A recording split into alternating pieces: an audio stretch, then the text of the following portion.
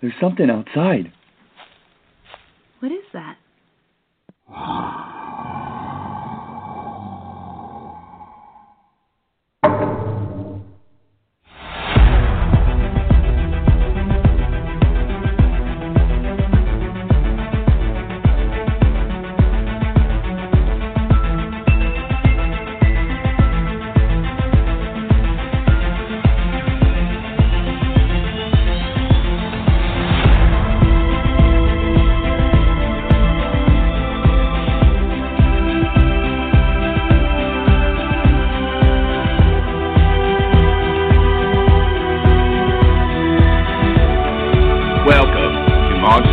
Radio.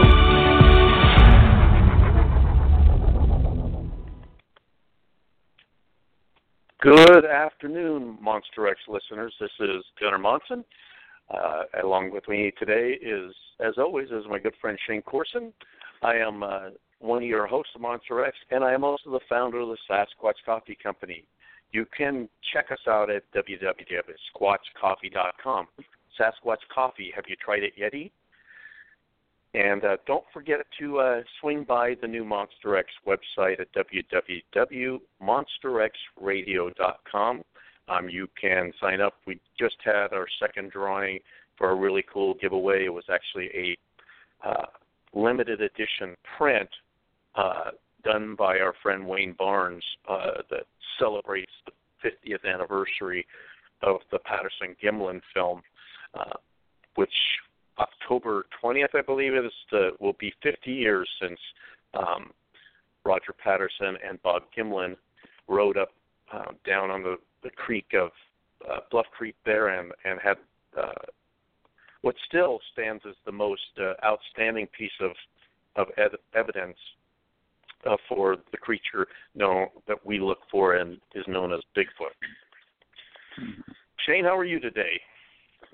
Doing good, Gunnar. Yeah, doing good. And speaking of the 50th anniversary of the Patterson-Gimlin film, I will be heading down to Willow Creek on Thursday, along with a group of guys. I'm going down with Derek Randalls and James Millian, and of course, we'll be meeting with some of the Finding Bigfoot crew and Mark Catino, and we're going to be doing some camping out there for the event, taking part in the festivities, which is not just the 50th anniversary of the Patterson-Gimlin film, but also the finale of Finding Bigfoot. They're going to film there, and so it should be fun. Now we're also going to get out and do some hiking out in the area, some of those areas.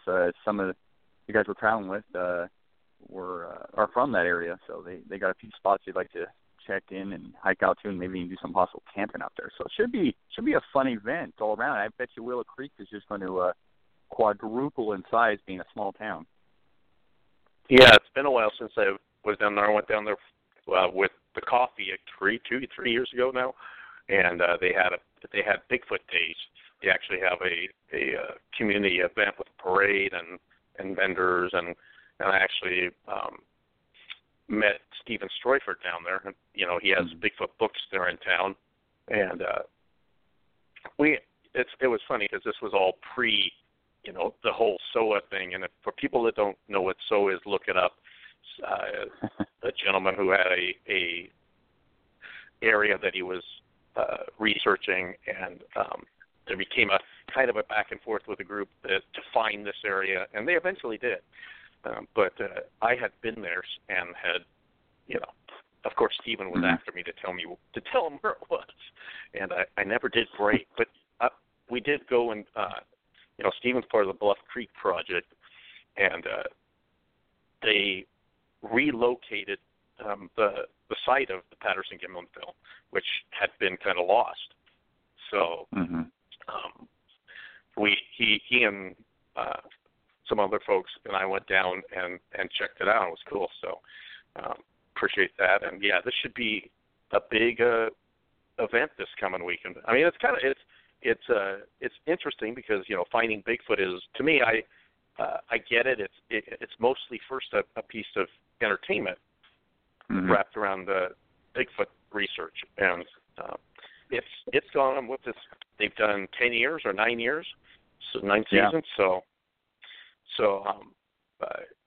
at some point it was going to come to an end. So they're doing the big finale, and what a perfect place, to center it on is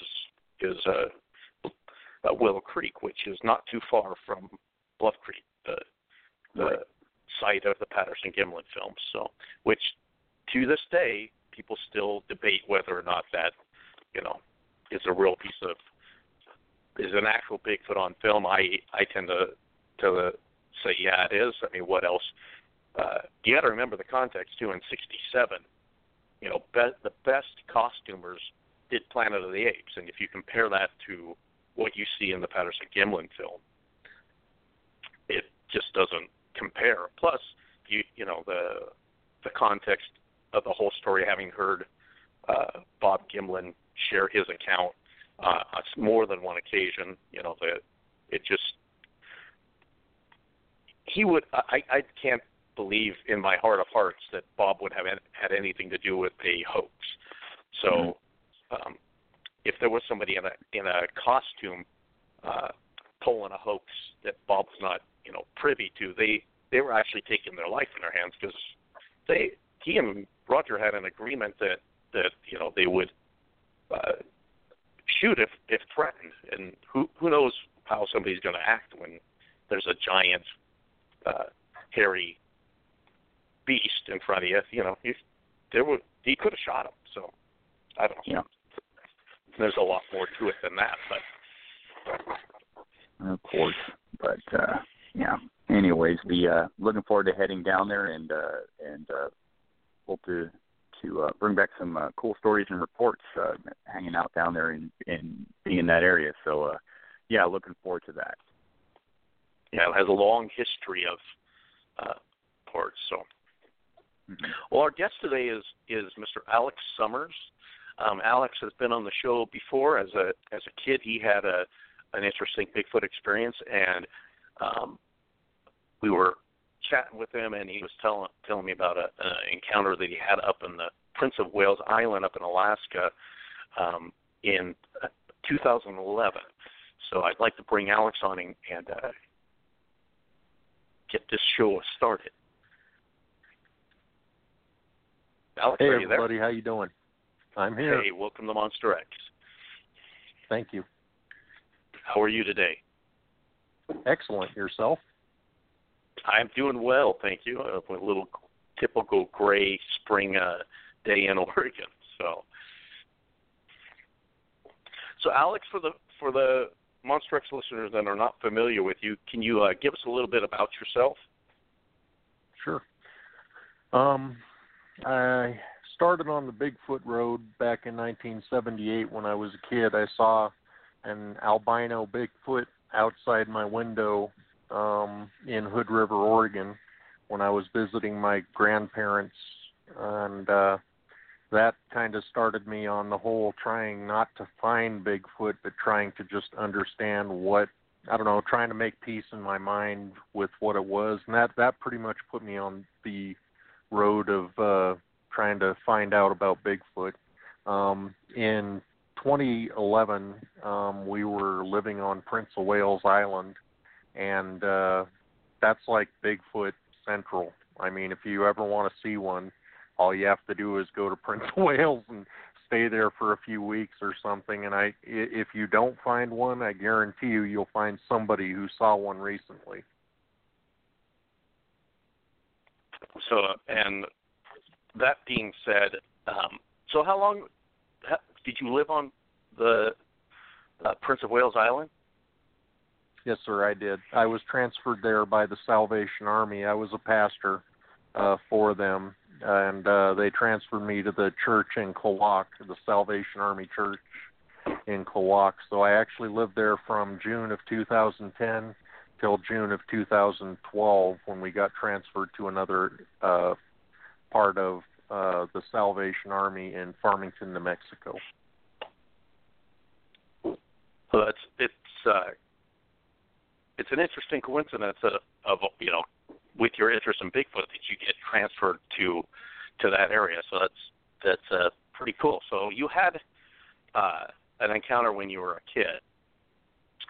And then what happened on Prince of Wales Island where you were living there?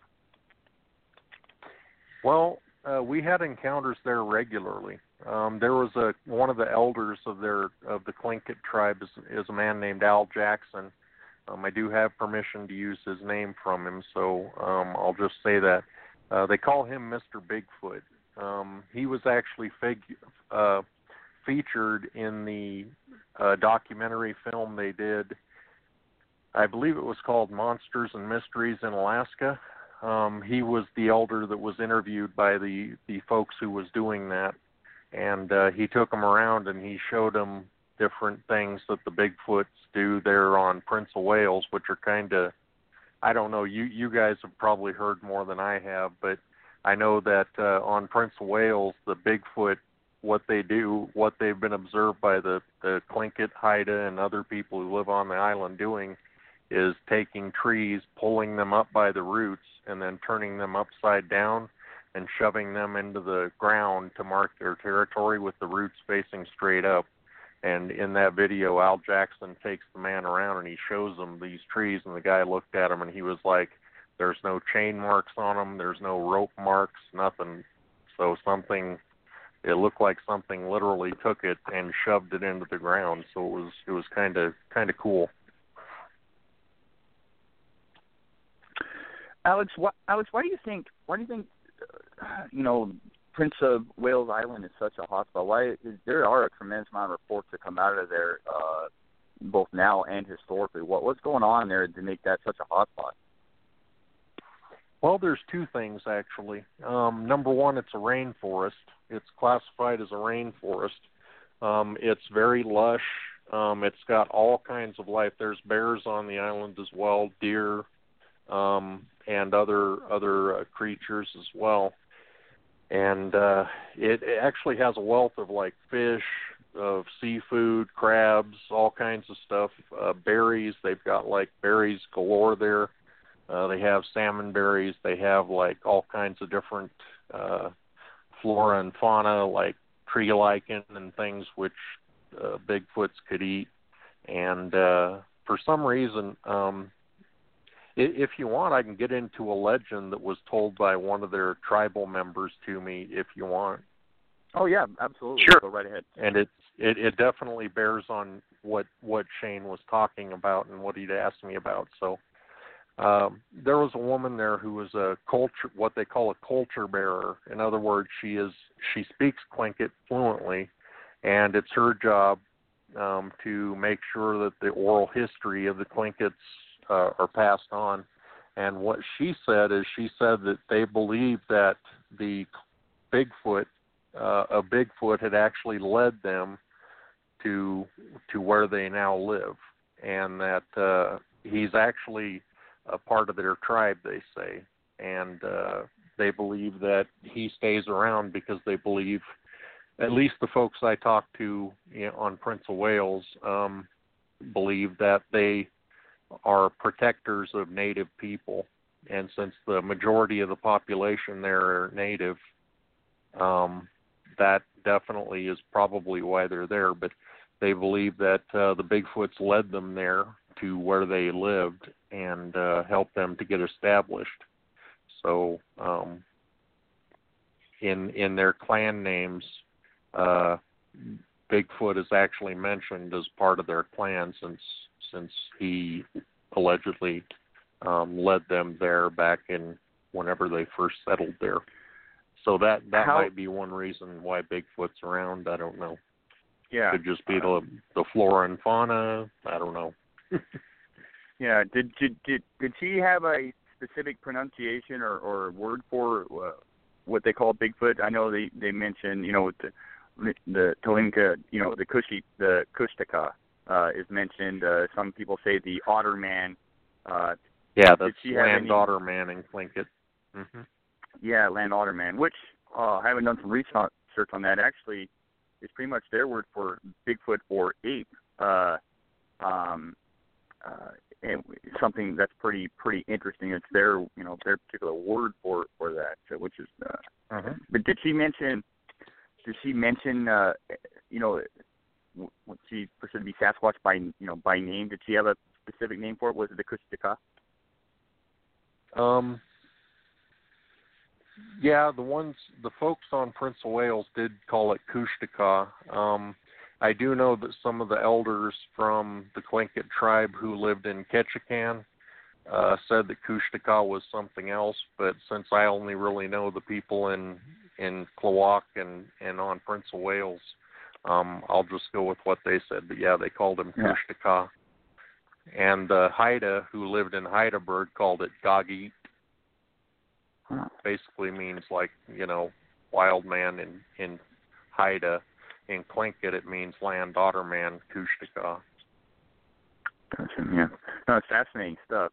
I mean, how when you moved to Prince of Wales Island, I mean, how were you greeted as far as with the subject of Bigfoot? Was it pretty well known on the island right away? I mean, was it something you kind of searched out? Did it find you as far as the talk of it? Well, actually, here's an interesting thing. We met the previous officers who the Salvation Army calls their pastors officers. I wasn't an officer, I was a lay pastor, so I would have been what they call an envoy. But we met with the captains who were there before us and who were leaving, and then we were coming in to take over. And when I first met them on the boat, he said to me, they'll tell you a lot about Bigfoot, what they call Kushtaka, and he said they're very serious about that. So he said some people who've come here have made the mistake of making fun of that or making light of it, and he says that causes problems for them in the community because they take that very seriously. And, I was like, I thought that was very interesting because I hadn't said anything. I didn't speak about it. I didn't really even know the guy, but when I got in the van, he just right out with it. Mm-hmm.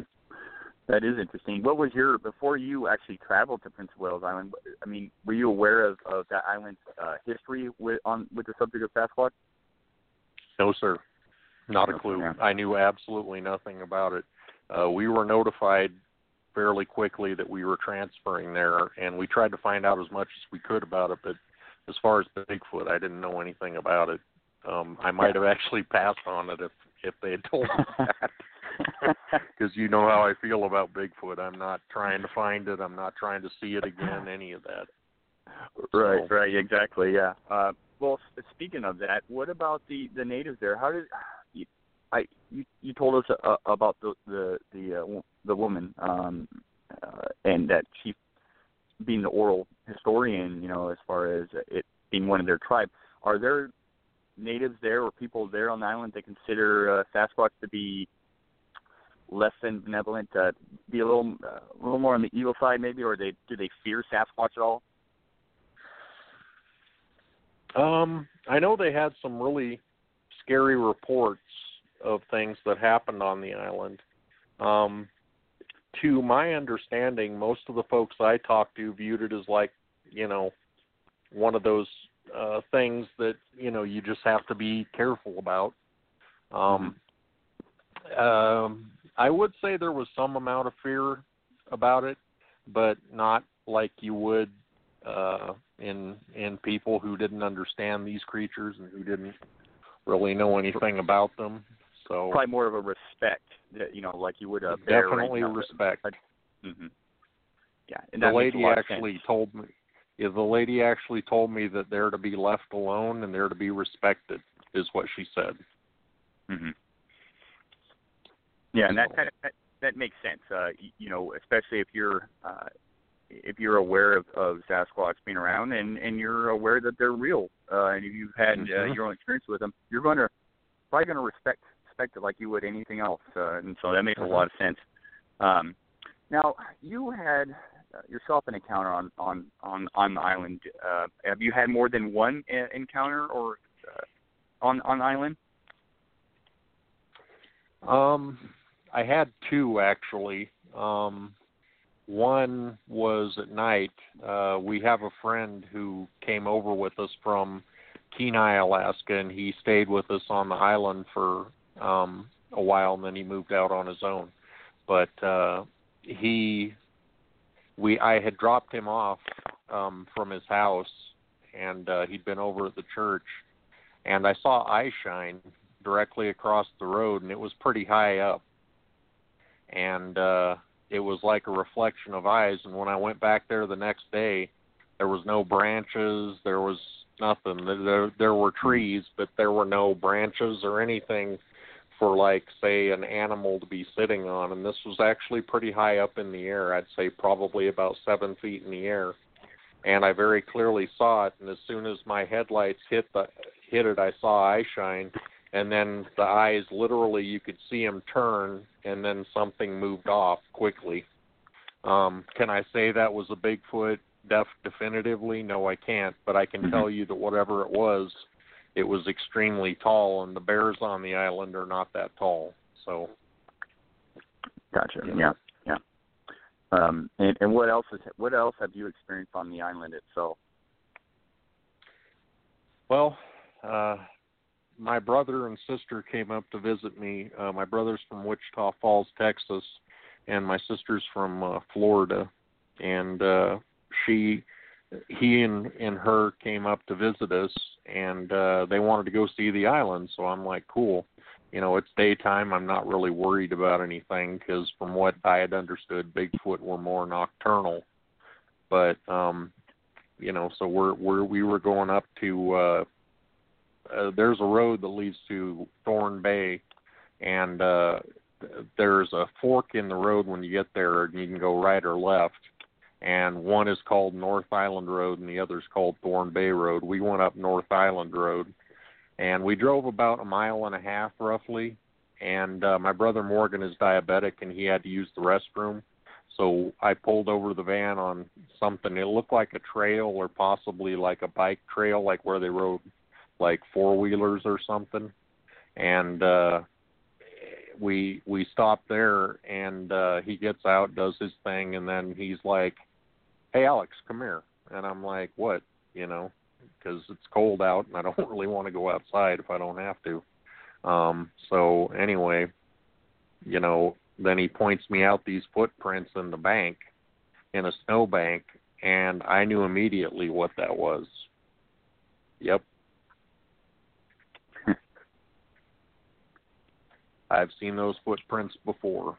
They were smaller than the one I saw. They were about 16 inches long, and they were probably about 3.5 inches wide and flat-footed. And I knew exactly what that was.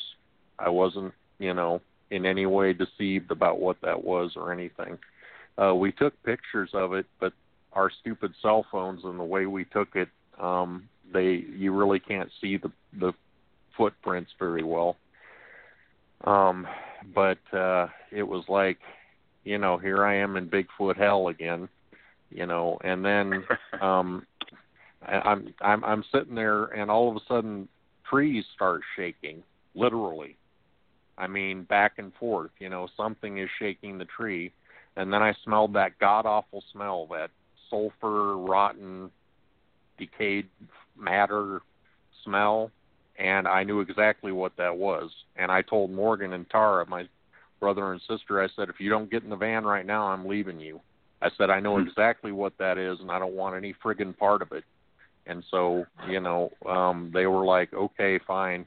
But they wanted to stay and see it, and I told them I'd be happy to leave you, and I'll take off. I said, I don't want to see it. I don't want to mess with that. You know how I feel about that. And so that was the other experience we had. And something threw rocks at us as we were pulling out. Rocks were whizzing by the van. And I was sitting there thinking, man, bears sure don't throw rocks, and, you know, whatever it was. And the other thing I was going to tell you, too, is I heard a grunt. You know, it was like a, oof, like that, or like a, oof, like that, kind of. Mm-hmm. It didn't sound like a bear at all. And it sounded very threatening, and I felt like we should not be there. And so I managed to get him in the van, and I drove straight home. I was like, I'm not messing with this. I'm not taking y'all around the island. I'm done. So, you know, please understand that experience I had. I've heard you guys talking to other people, and they're like, well, yeah, I went right back in the forest. I'm not that dude. Okay, if I know Bigfoot's around, I avoid him like the plague. I do not have any curiosity about seeing one again. And, it was like, that was my second experience. But, man, I've heard, like, probably 50 or so experiences while I was there. And then even after I left, there's still experiences going on. Well, I'd love to hear about some of those. I was going to, so with this encounter with your brother and your sister, what were their impressions? Where, they wanted to stick around and see this, whatever was causing the ruckus, I suppose. But what were their impressions after you guys left? Did they take it seriously? Were they afraid? And what was going on in their minds? My brother is, he's a member of law enforcement. He works for Wichita Falls, Texas, the sheriff's department there. And he was more curious than anything. And, it's kind of like, I've told people in the past is that, it's easy to be curious when you haven't seen one of these things either outside your window or coming at you. And, so he was very curious. Tara was nervous. She wanted to see it, but she was like, only if I stand behind you guys or something. I'm like, you're not standing behind me, girl. I said, you'll be standing on your own because I'll get in the van and I'll leave you. So I was like, their reactions were interesting. Mm-hmm. So they were kind of curious about what and wanted to hopefully see something. And you wanted no part of that. Yeah. Been there, done that. I did not. Yeah, I'm out. Yeah. Wrote the book, and I'm trying to go back. And there's folks on both sides of the fence. That's always interesting is what people's reaction to having a sighting is. Some people, like you say, they're anxious. They'll go back out to that area as soon as they can get out there. But a lot of times people have more your response.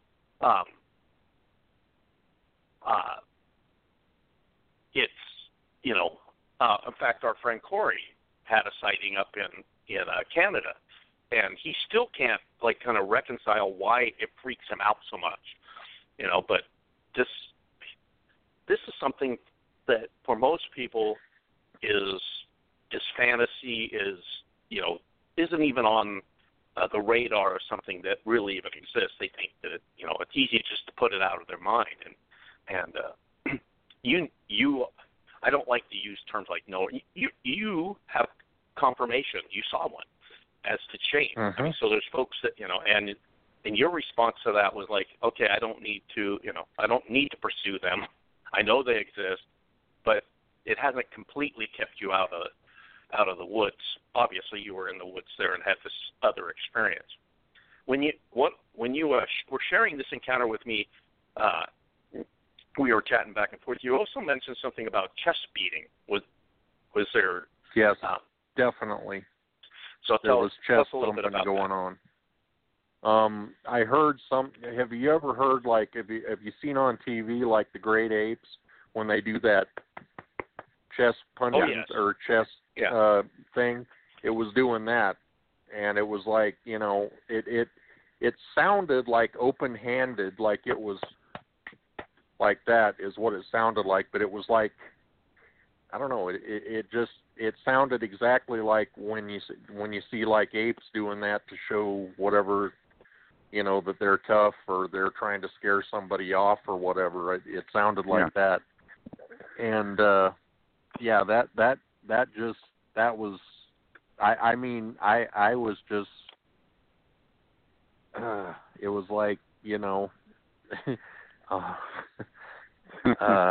I don't want you all thinking I'm a coward because I'm not, but I'm telling you those things scare the hell out of me. And I'm not a terrified person. I don't shrink back from stuff. I'm not like that. But Bigfoot scares the living hell out of me. And, it is not something I'm trying to mess with. So, I heard chest thumping very definitely.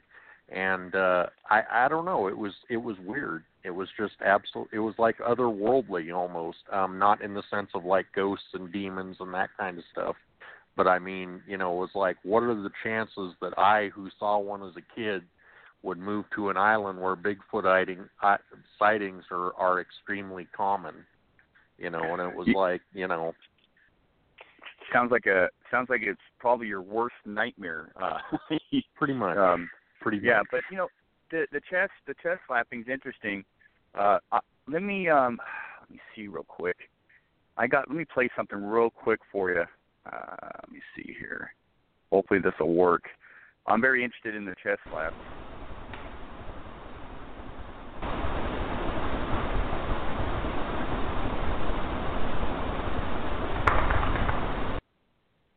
Anything like that? Sort of, but it sounded more like a fist hitting flesh or a muscle or something. Yeah. But it was about like. Let me put my phone down and I'll do what it did, and I hope you guys can hear it. But let me see. It was like this. It was like. Mm-hmm. Yeah, that. Did you hear that? Hearing that over that, it sounds a lot like what Shane played. Yeah. Well, what I played. Let me real quick. What I played was something I recorded up in the Olympics a couple years ago, and it was in an area I was camping. I didn't hear it in person, but this occurred about 2:30 in the morning, and it occurred probably 40 yards from my tent, because based on where my recorder sat and how close I think this thing was to my recorder. And there's other recordings like that, and I'm very interested in the chest slapping because if you look at the chest slapping visually, or what I assume is chest slapping, I could be wrong easily, but what I assume is chest slapping, you look at it visually, it's almost identical to what a gorilla does, via the signature. It's uncanny. And there's only a few things that do make noises like that out there. I've looked at everything from birds flapping its wings like an owl. I've looked at grouse. Grouse make a thumping noise, but it's more like a sprinkler head. It goes, it's that kind of noise. Right. They generally don't do that at night either. Exactly. So, no, they do not. A bear shaking its body, slapping water around.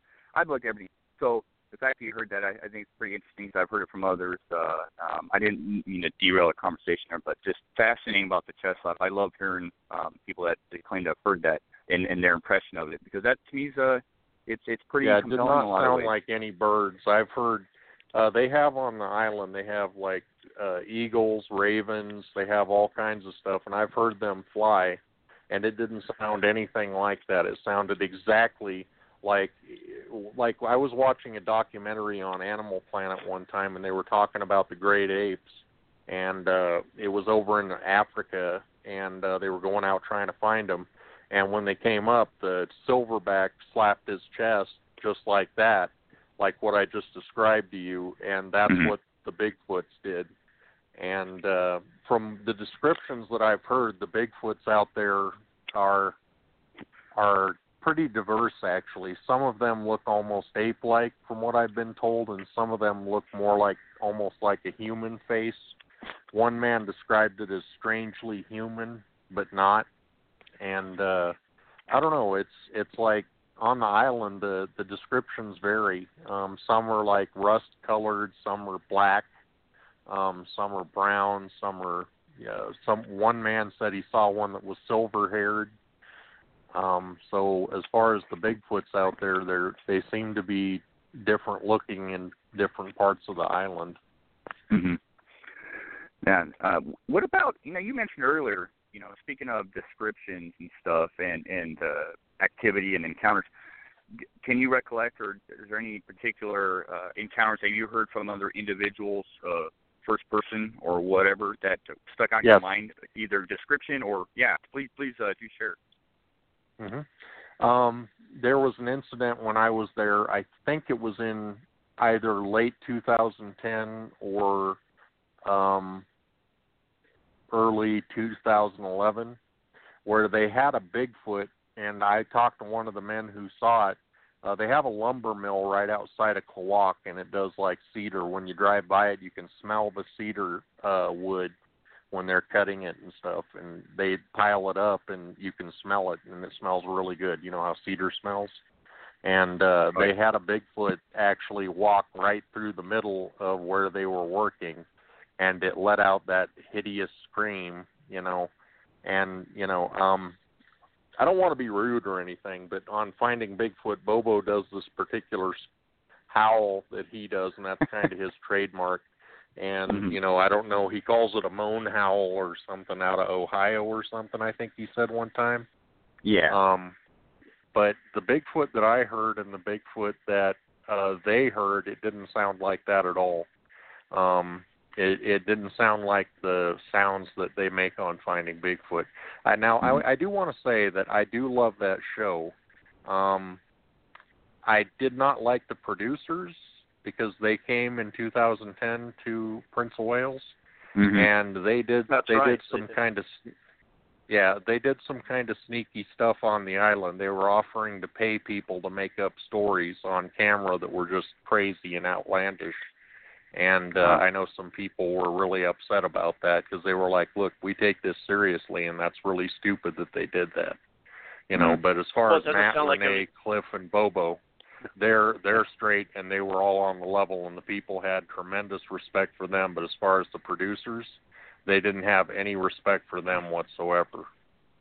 Well, and that was pretty early in the series. I talked to Matt Moneymaker at the end of the first season. The whole Bigfoot Matt cast nearly quit after the first season because of some of the issues with production, and I think they knew that the show had some traction. I think that the cast members had more input into what how things were going to be portrayed. Because I remember that episode. They had a young man on there that had an encounter. I mean, and it really doesn't sound like it's necessary in that area to go out and solicit false reports or, you know. So it seems like there's plenty of activity going on. So. Yeah, and I wanted to say that because when I was on last time and I talked about Finding Bigfoot, I said something about it being garbage, and I was talking about the producers, not the cast. I have tremendous respect for Cliff, Bobo, Renee, and Matt Moneymaker, but as far as their production crew at the time, they were not on the level. But I know they addressed that because I know in later episodes they even had a show on it where they did behind the scenes, and they had told the guy that, you know, after Bobo had hurt himself in Florida or something from somebody making a fake thing and he jumped off the stairs and hurt himself, he said that they'd all gotten together and made it, you know, look, if you're going to do that, we're going to walk. You know, we can't be doing that. We're trying to do serious research. So, you know, when I said that, I should have explained myself, and I apologize to anyone I may have offended by saying that because I was really referring to their production crew at that time, not the cast. Yeah, they've gone through different producers and production crew, and I know they had their initial problems, you know, and like Gunnar was saying, you know, he talked to Matt, I've talked to Cliff about it and whatnot, and those guys are serious about it. They know it's entertainment. The show, you know, so it's got to be entertaining. Yeah, no, they do. It was unfortunate that the producers thought they had to go that route when, in fact, there's so much material, not just on Prince of Wales Island, but in many places. They don't really, they just do a little bit more of their homework and at the time, which they've now since done, that this stuff's out there and they don't need to pay people off or hoax anything. But you know, that was unfortunate. But I'm glad that it was resolved and that you know, things went on. You know, and I didn't want to drag up any. I didn't want to drag up any dirty laundry or anything. I just wanted to clarify that. Absolutely. Okay. So you know, with that encounter, you were talking about any other encounters. Any of your friends or anybody you were associated with Island have any extraordinary encounters or any interesting encounters? One of the things that's very interesting is the Hollis Road that leads from Klawock to Hollis. It's very common for Bigfoot out there to throw rocks or sticks at cars that go by, and numerous people have commented on them doing that. And one guy said he saw a juvenile in a tree, a juvenile Bigfoot, and the one of the parents or whatever was on the bottom, and they were both pelting cars that went by with sticks and pine cones and rocks and stuff like that. That sounds like the delinquent juvenile Bigfoot. Well, his dad was doing it too. They said they saw the parent, and the dad was doing it too. You know, that's interesting. Is what what is their purpose of doing that? I think on that Finding Bigfoot episode in Prince of Wales Island, I think one of the reports that they investigated was a Bigfoot in a tree by one of the locals there. Mhm. Yeah. So.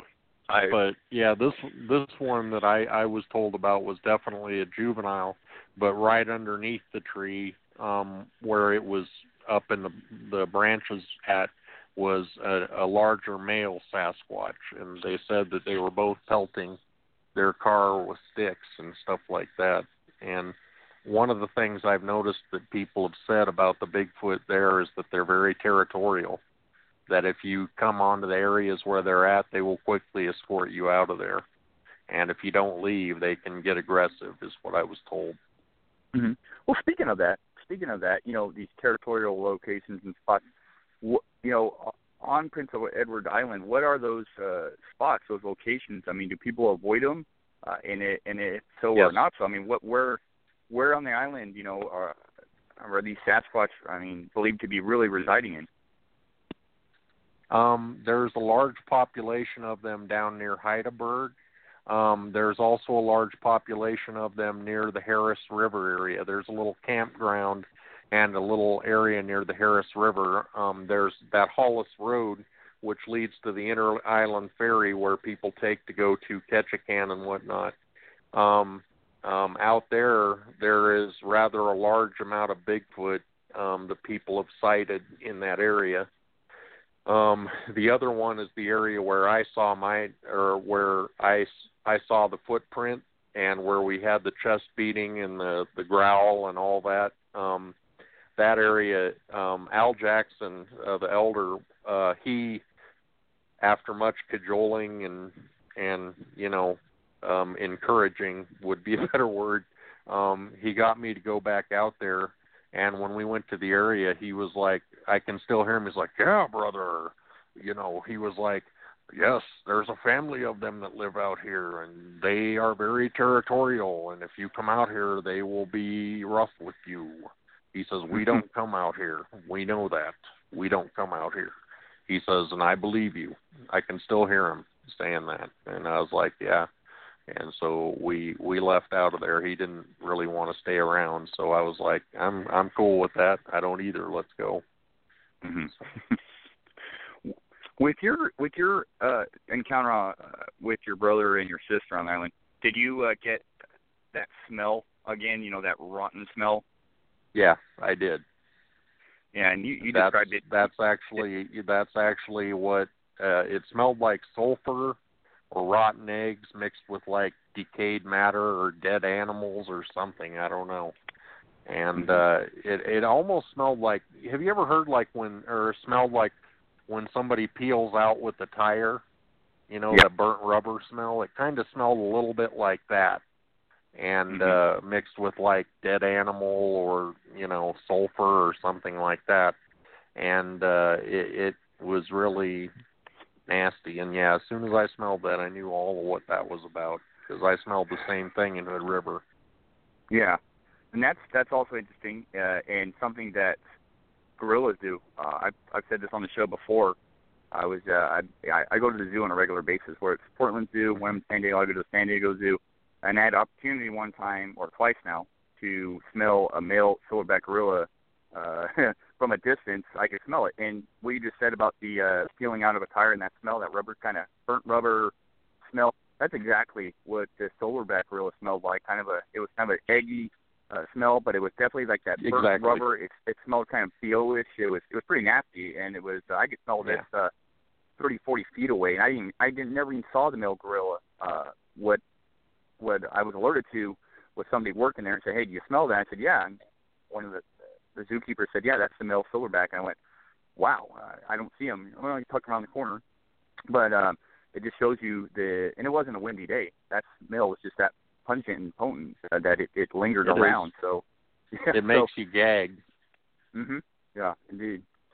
So that's intriguing. You have the smell. You know, a lot of people think, with Bigfoot that it is just something excreted from either glands. Maybe it's a fearful thing, or it's a sort of a female attraction thing, attractant. No one's really sure.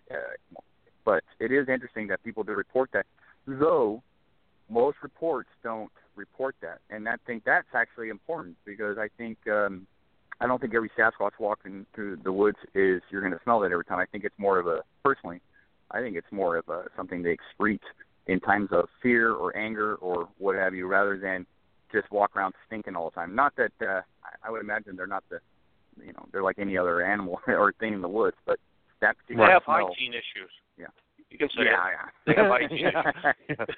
Yeah, especially on Prince of Wales when it gets all the people say that they stink really bad, like BO bad, not like, rubber tires or whatever. They stink like BO really bad when it gets like really humid and hot, like in the summertime. They said they can actually smell them before they see them because of the BO. And that's an interesting aspect. I mean, we could debate but that is an aspect. Not everybody that has a Bigfoot encounter reports smelling anything. So, I mean, I don't know if they, like you say, I don't know if they do it as a defense mechanism, or an attraction, or and it's interesting because there being three of you in your encounter on Prince of Wales or Prince of Wales Island, and the two people with you did not have the fear response, but you did. So I have a feeling that it's not. I mean, that kind of would indicate that it doesn't necessarily cause a fear response. That the smell, that if it was a pheromone to scare off predators or whatever. Plus, I think we're talking about the largest predator in the forest. A Bigfoot would be at the top of the food chain in the forest. Sure, he has some competition. I almost think it taps into. Yeah, I agree. Go ahead. I agree, and that's a very good point. I apologize. I didn't mean to interrupt you. No, go ahead. Okay. One of the things I was wondering if maybe that's like a throwback to earlier times where, people have that fear response because in school they said that our early ancestors survived because they developed like senses, not like psychic or any of that kind of stuff, but like they would watch survival and very carefully observe their environment, to make sure there wasn't something dangerous around. And some people think that it might be a throwback to that, that it causes us to become like in fight or flight mode kind of thing. And not everybody experiences that, but most of the people I've known or I've talked to who I believe really did see a Bigfoot usually talk about it being very terrifying. Mm-hmm. Not everybody. Some people say it's like, they just knew they weren't supposed to be there. They left, and that was that. And I had an interesting experience with a buddy of mine, and we're out in our research area, and we had a very weird thing happening. And I'd never seen him be really that nervous prior to this incident.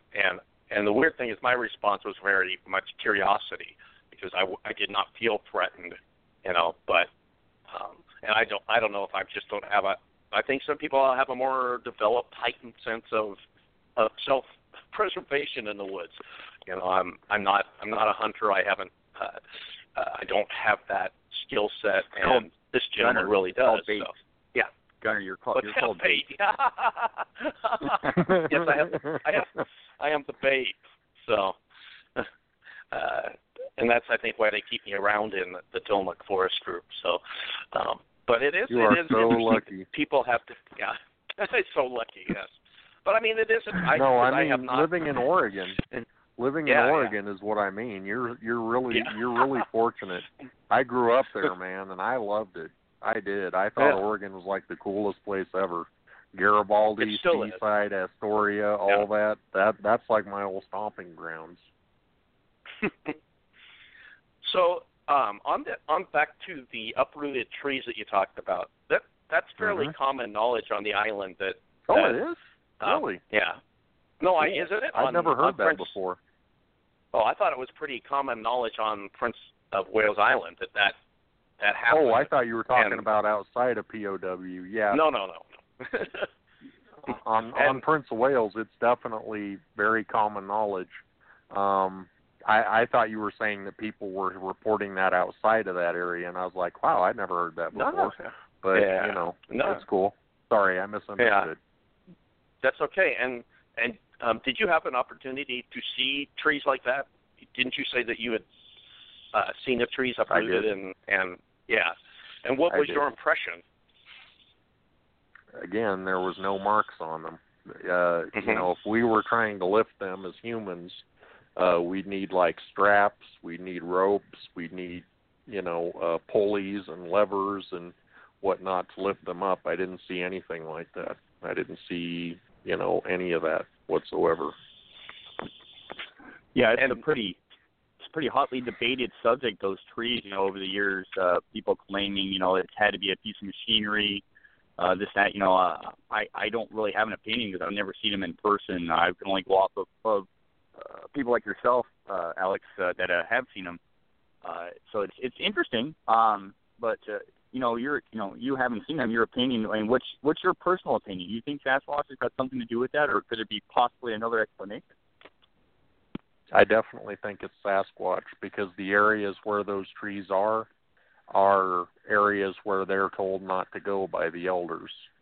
That's like a border marker, and those areas, if people do go in there, they immediately get chased out aggressively, is what I was told. So I do, and some of the people who told me the stories about what had happened when they had violated those boundaries, those people were terrified. Those people were absolutely terrified. One man, when he told me, his eyes almost popped out of his head when he was talking about it, and he had veins on his forehead popping out. Whatever this guy saw, he believed he saw it, and, he was definitely serious about it, So, yeah, the areas where those things are is where there's a lot of reported sightings and of different Bigfoot, and that, the folks there in Prince of Wales know not to go near those areas because of that. So, yeah, they definitely believe that, and I believe them. What's the general consensus on the island as far as if Sasquatch is do most believe it's nocturnal or a little bit of both, or what's the general opinion? Both, because my sighting was a daytime sighting. It was like 10 a.m. in the morning. So now my earlier sighting in Hood River, as I've told you before, was 1:30 a.m. and it was nocturnal. But the Bigfoots there will come out during the day and night. They're very, in a sense, they basically are not afraid of anything, and so I don't think that they necessarily feel the need to hide themselves. And if you come into where they consider to be their territory, they will, like I said, escort you out quickly. And then what about, the island's obviously on a lot of natural resources. What's the consensus or your opinion on Sasquatch hunting deer or other animals like that? Are there reports like that on the island? Absolutely. They've had reports of people shooting deer and Bigfoot coming out and grabbing the deer and, giving them the look. like, hey, buddy, this is mine and my people. You come out here again, you're going to get it, kind of look. Mm-hmm. And they've had also reports of them, grabbing people's, like, provisions and stuff like that.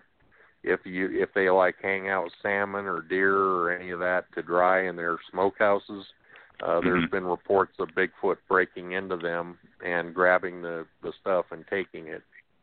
And that's another common reported trait historically of in Oregon, the Nehalem tribe along the Nehalem River reported they would hang their fish, salmon and steelhead, and Sasquatch would take off with it, and it was that was a pretty common occurrence apparently among the tribe. Pardon me, but so that's another common thing that Prince of Wales Island, as far as supposed Sasquatch behavior, shares with the mainland of both Canada and Alaska, United States, along the coast. That's a pretty common trait. So what you've described today is pretty interesting to me, based on what you've experienced. It sounds very similar to some of the reports I've heard, some of the things I recorded. So it's pretty fascinating stuff. We're down to our last couple of minutes here, Alex. Anything else you'd like to share or discuss on the subject of Sasquatch? I would just like to say that I agree with Gunnar that it is a terrestrial creature, and I definitely, I respect the folks who believe that it's a spirit being and all that, because I know there are people on Prince of Wales Island who I'm dear friends with, and they do very much believe that there are mystical parts of the Sasquatch as well.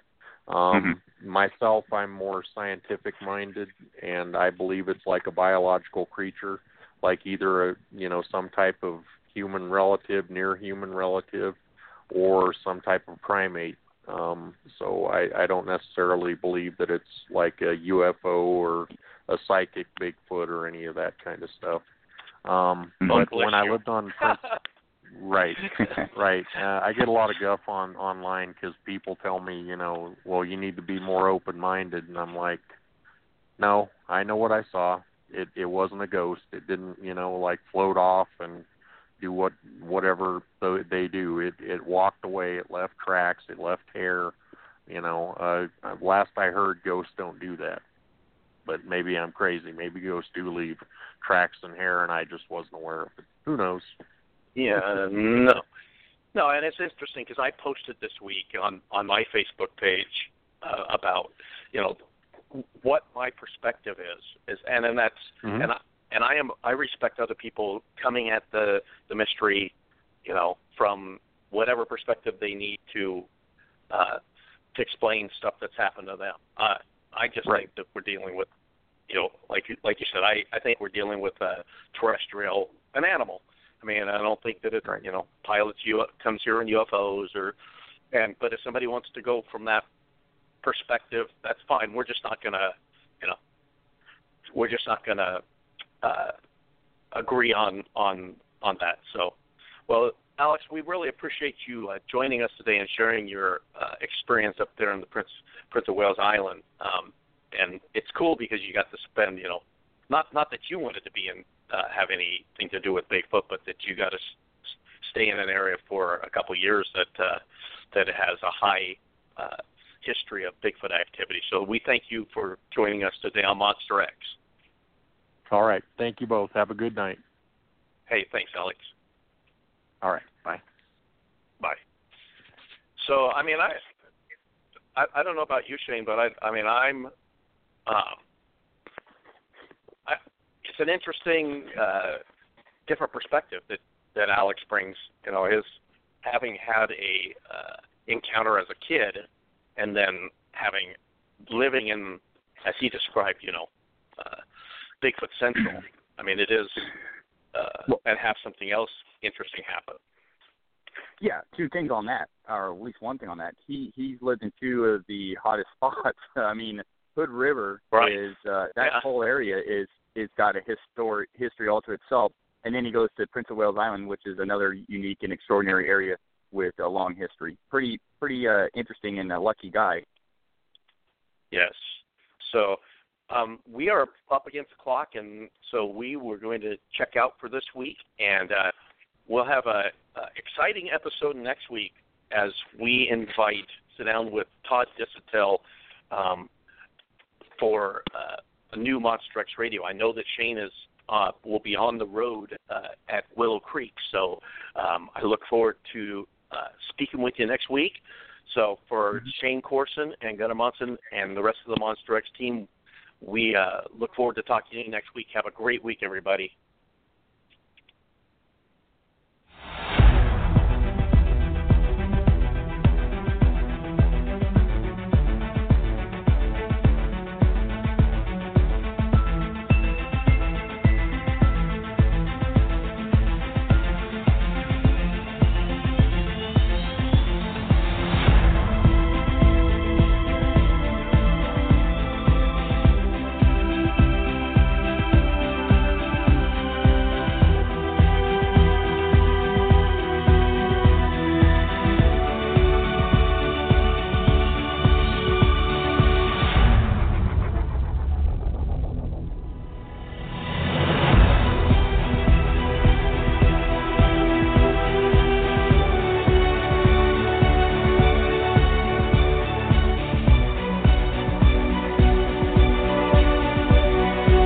Thank you for joining Monster X Radio.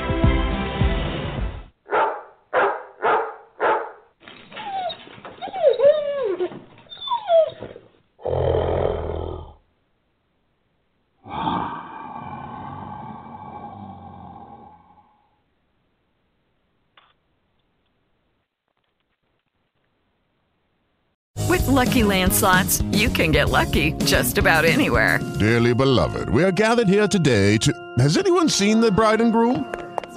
Sorry, we're here. We were getting lucky in the limo and we lost track of time. No, Lucky Land Casino, with cash prizes that add up quicker than a guest registry. In that case, I pronounce you lucky. Play for free at LuckyLandSlots.com. Daily bonuses are waiting. No purchase necessary. Void where prohibited by law. 18+. Terms and conditions apply. See website for details.